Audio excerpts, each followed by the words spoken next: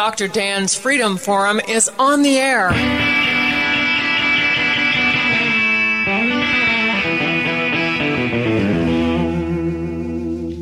Never send to know for whom the bell tolls. It tolls for thee. Dr. Dan's Freedom Forum is a call to arms for those American patriots who, in the tradition of our founding fathers, will stand up now to defend the Constitution and the liberties that it guarantees to each citizen, to each of us. That is our mission, to explain in a clear and concise manner the direct effect of each issue on the individual, on you personally, not some anonymous being in a distant place, and to define in no uncertain terms the consequences of inaction. Let the battle begin. This is Dr. Dan. In Cherokee County, the Department of Social Services is one of the most important departments that we have. It deals with many aspects of the care of our citizens, our adults and children. It administers a significant portion of the county budget, as well as money from the state of North Carolina.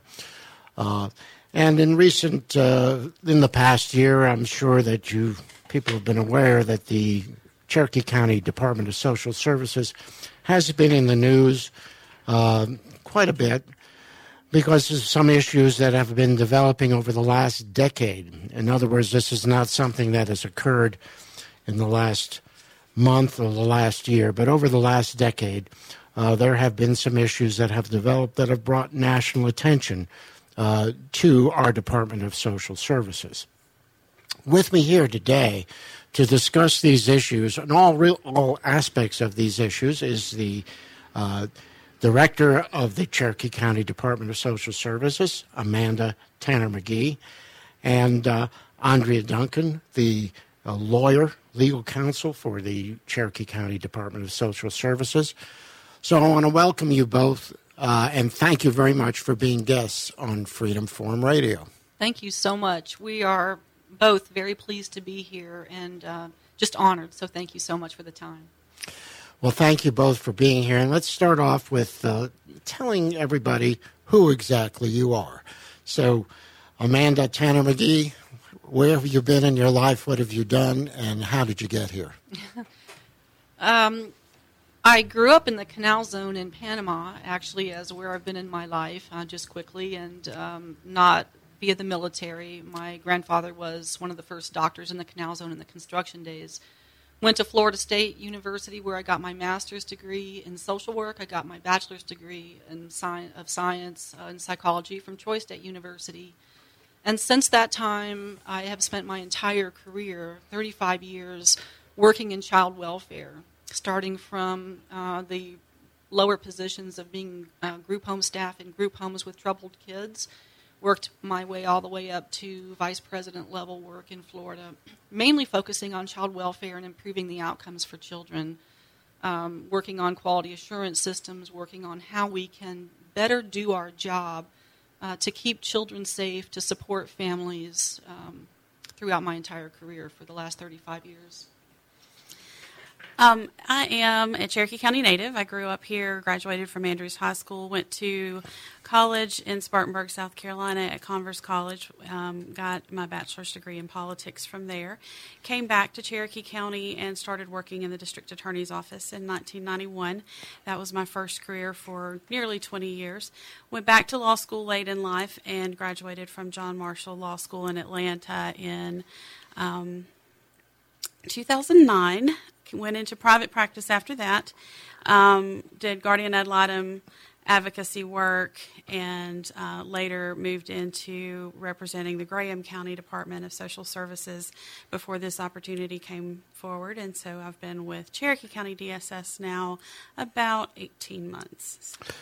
So it is safe to say that I am surrounded by two very well-educated people who are able to speak to what really can in some ways be a very difficult subject to discuss.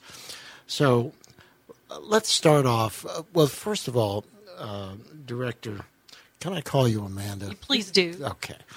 And you can call me Dr. Dan. It's only fair. Thank you. So, you came here from Rutherfordton, did you not? I did.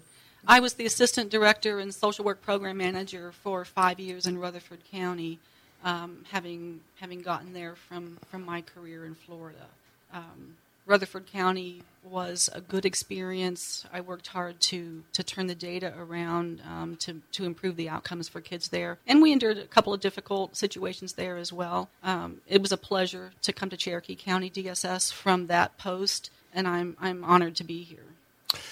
So let's set the stage for this discussion, or at least the initial part of this discussion.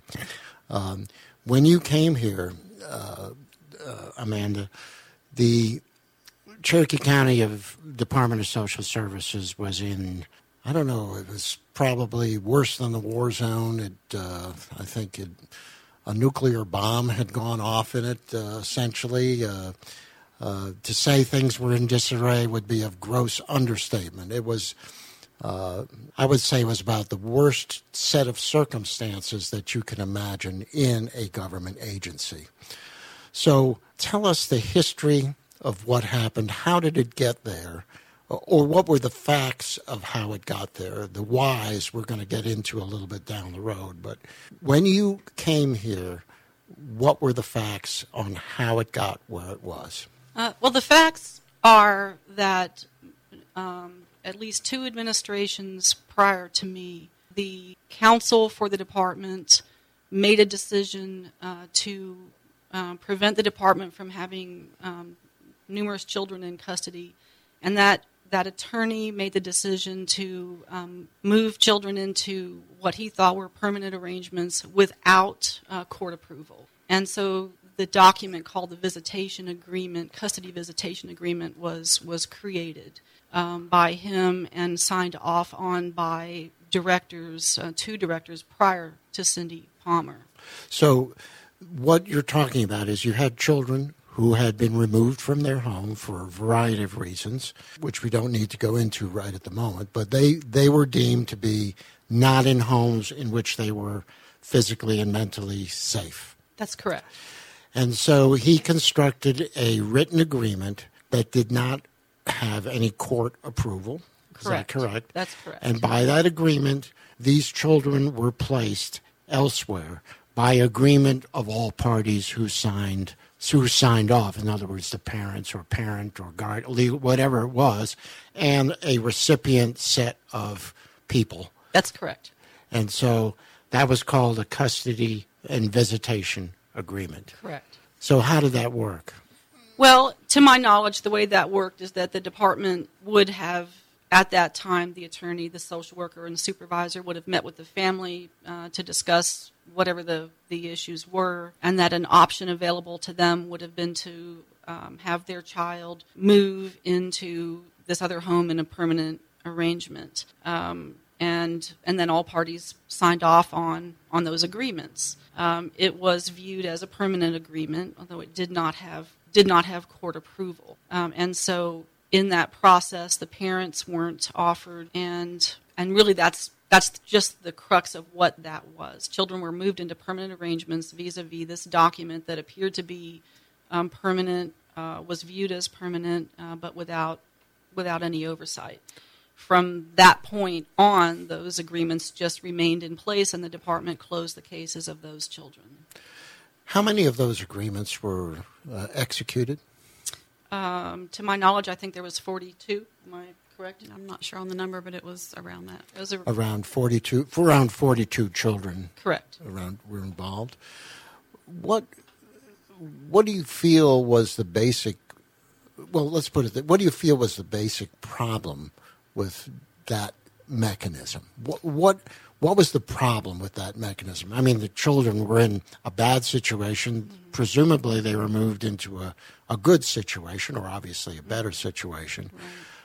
What was the problem? Well, the problem really is that the parents weren't afforded counsel, and the parents didn't have a mechanism to disagree if they didn't believe that was was correct. There is sufficient federal law and state law that mandates how children, the rights that parents have to raise their children. And there has to be sufficient grounds for any department, for a government agency to step in to remove rights from parents. In our work in child welfare, parents are at the point where non-secure custody is given by the court. Parents are still then given ample opportunity to work on whatever those issues were, whatever it was that caused the safety threats, whether it was substance abuse or mental health issues or whatever the issues were. Parents are afforded opportunity and resources to change those circumstances. In the case of the civil custody agreements, the CVAs, it could be argued that parents weren't given those rights and didn't have the opportunities that they would have had they gone through the normal court process. Nevertheless, I mean, it's obvious that these children who were removed, there was reason to remove them. It wasn't as if they went to a normal home and dragged children out. These children were all in homes where the custodial parental figures, whatever they were obviously not caring for them in a proper manner, or there was some kind of physical or mental danger in the home. So it was not a random act. These were kids who were brought to the attention of DSS for one reason or another. That's correct. Why, do you have any idea why it was chosen to use this kind of an agreement system rather than go through court? I can only guess. And so while I have absolutely no direct information from anybody about the whys at that time, having been in this field for as many years as I have, I would venture to guess that it's to keep caseloads low, that it is difficult for any department to manage high numbers of cases of children in foster care. There might have been other reasons, but one reason could be that it was a quicker, easier mechanism to move children into permanent arrangements. And let me say that in many areas, kinship family members do step in and take care of children. And so while this mechanism was not correct, the viewpoint at the time is that family members were stepping in to take care of these children. Well, I'm sure you would agree that in times past, before the big foot of government was on people's necks, when parents were having trouble or children were having trouble, they would be taken care of by grandparents or aunts and uncles or other family members. And certainly in a rural area such as ours, that probably happened routinely. Right. I mean, even if it was just something as simple as an accident in the timber, let's say someone was in the timber industry and got killed, severely injured, right. Well, the family steps up and took care of these people. So that, in an area like that really is not something that is unusual or abnormal. As a matter of fact, it's really expected.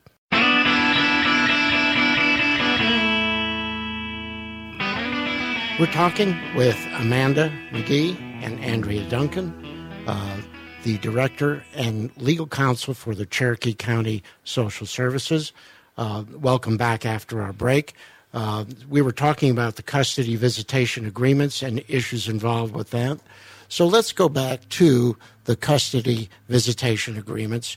About 40 some were executed, and this was a way of removing children in peril, children in danger from their homes without going through the court system. So a fair question to ask was, what was the result of that program? How did these kids do?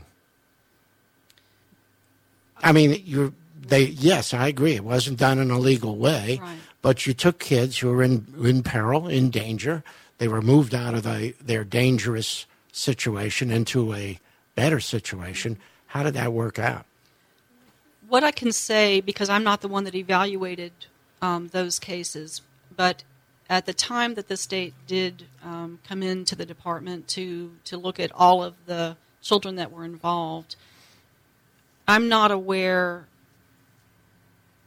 of, there may have been a couple and that I don't have information about, but I believe that most of the children were determined to have to be in placements that were appropriate or that were safe. And so there might have been, and I'm sorry I don't have this exact answer, but when the state came in and reviewed all those 41 children, I'm not aware of changes that were made to those placements. So we have a situation where a mechanism was devised that was efficient, obviously probably worked. It did run contrary to law, but nevertheless it did work. And it went on for over a decade. These cases go back to before 2010. It was 2008 or 9, somewhere around there. Right. So what upset the apple cart? What happened to bring this all out into the public eye?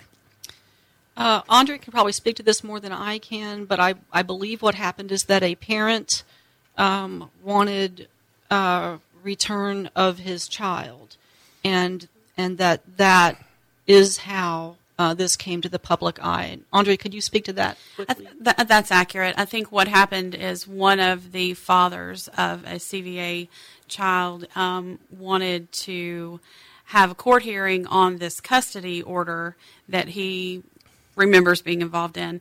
And as he was trying to hire an attorney, it was discovered that this custody order was not actually an order signed by the court. And I think that's how the beginnings of the unravel happened.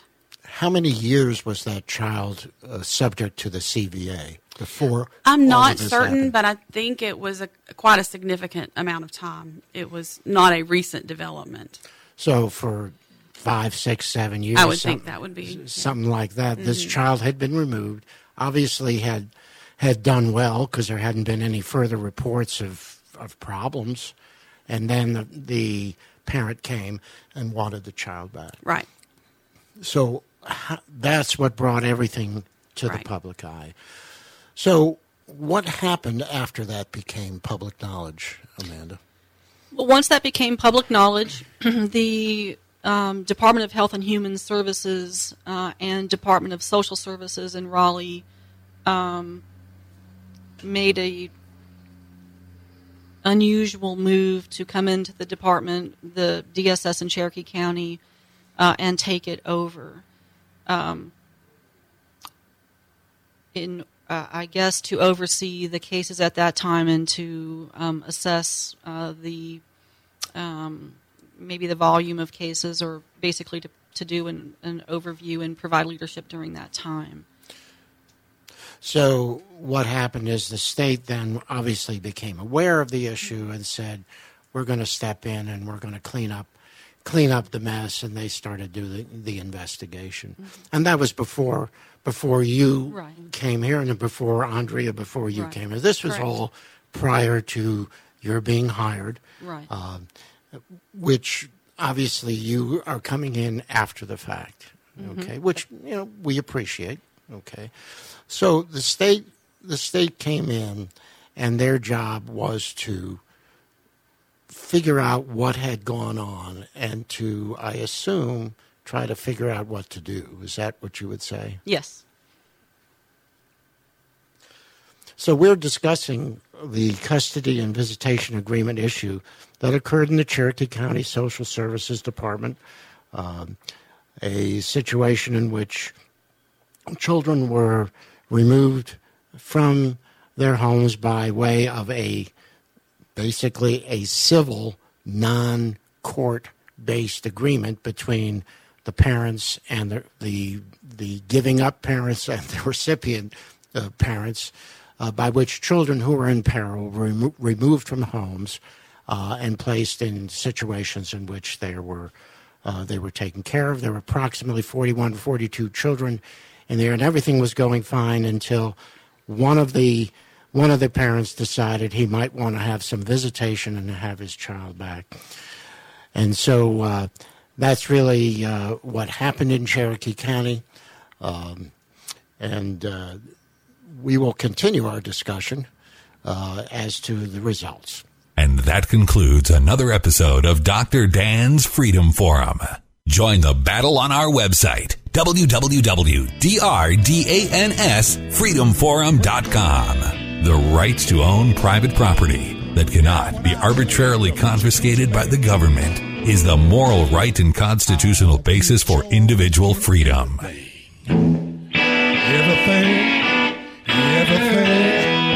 Everything gonna be all right this morning.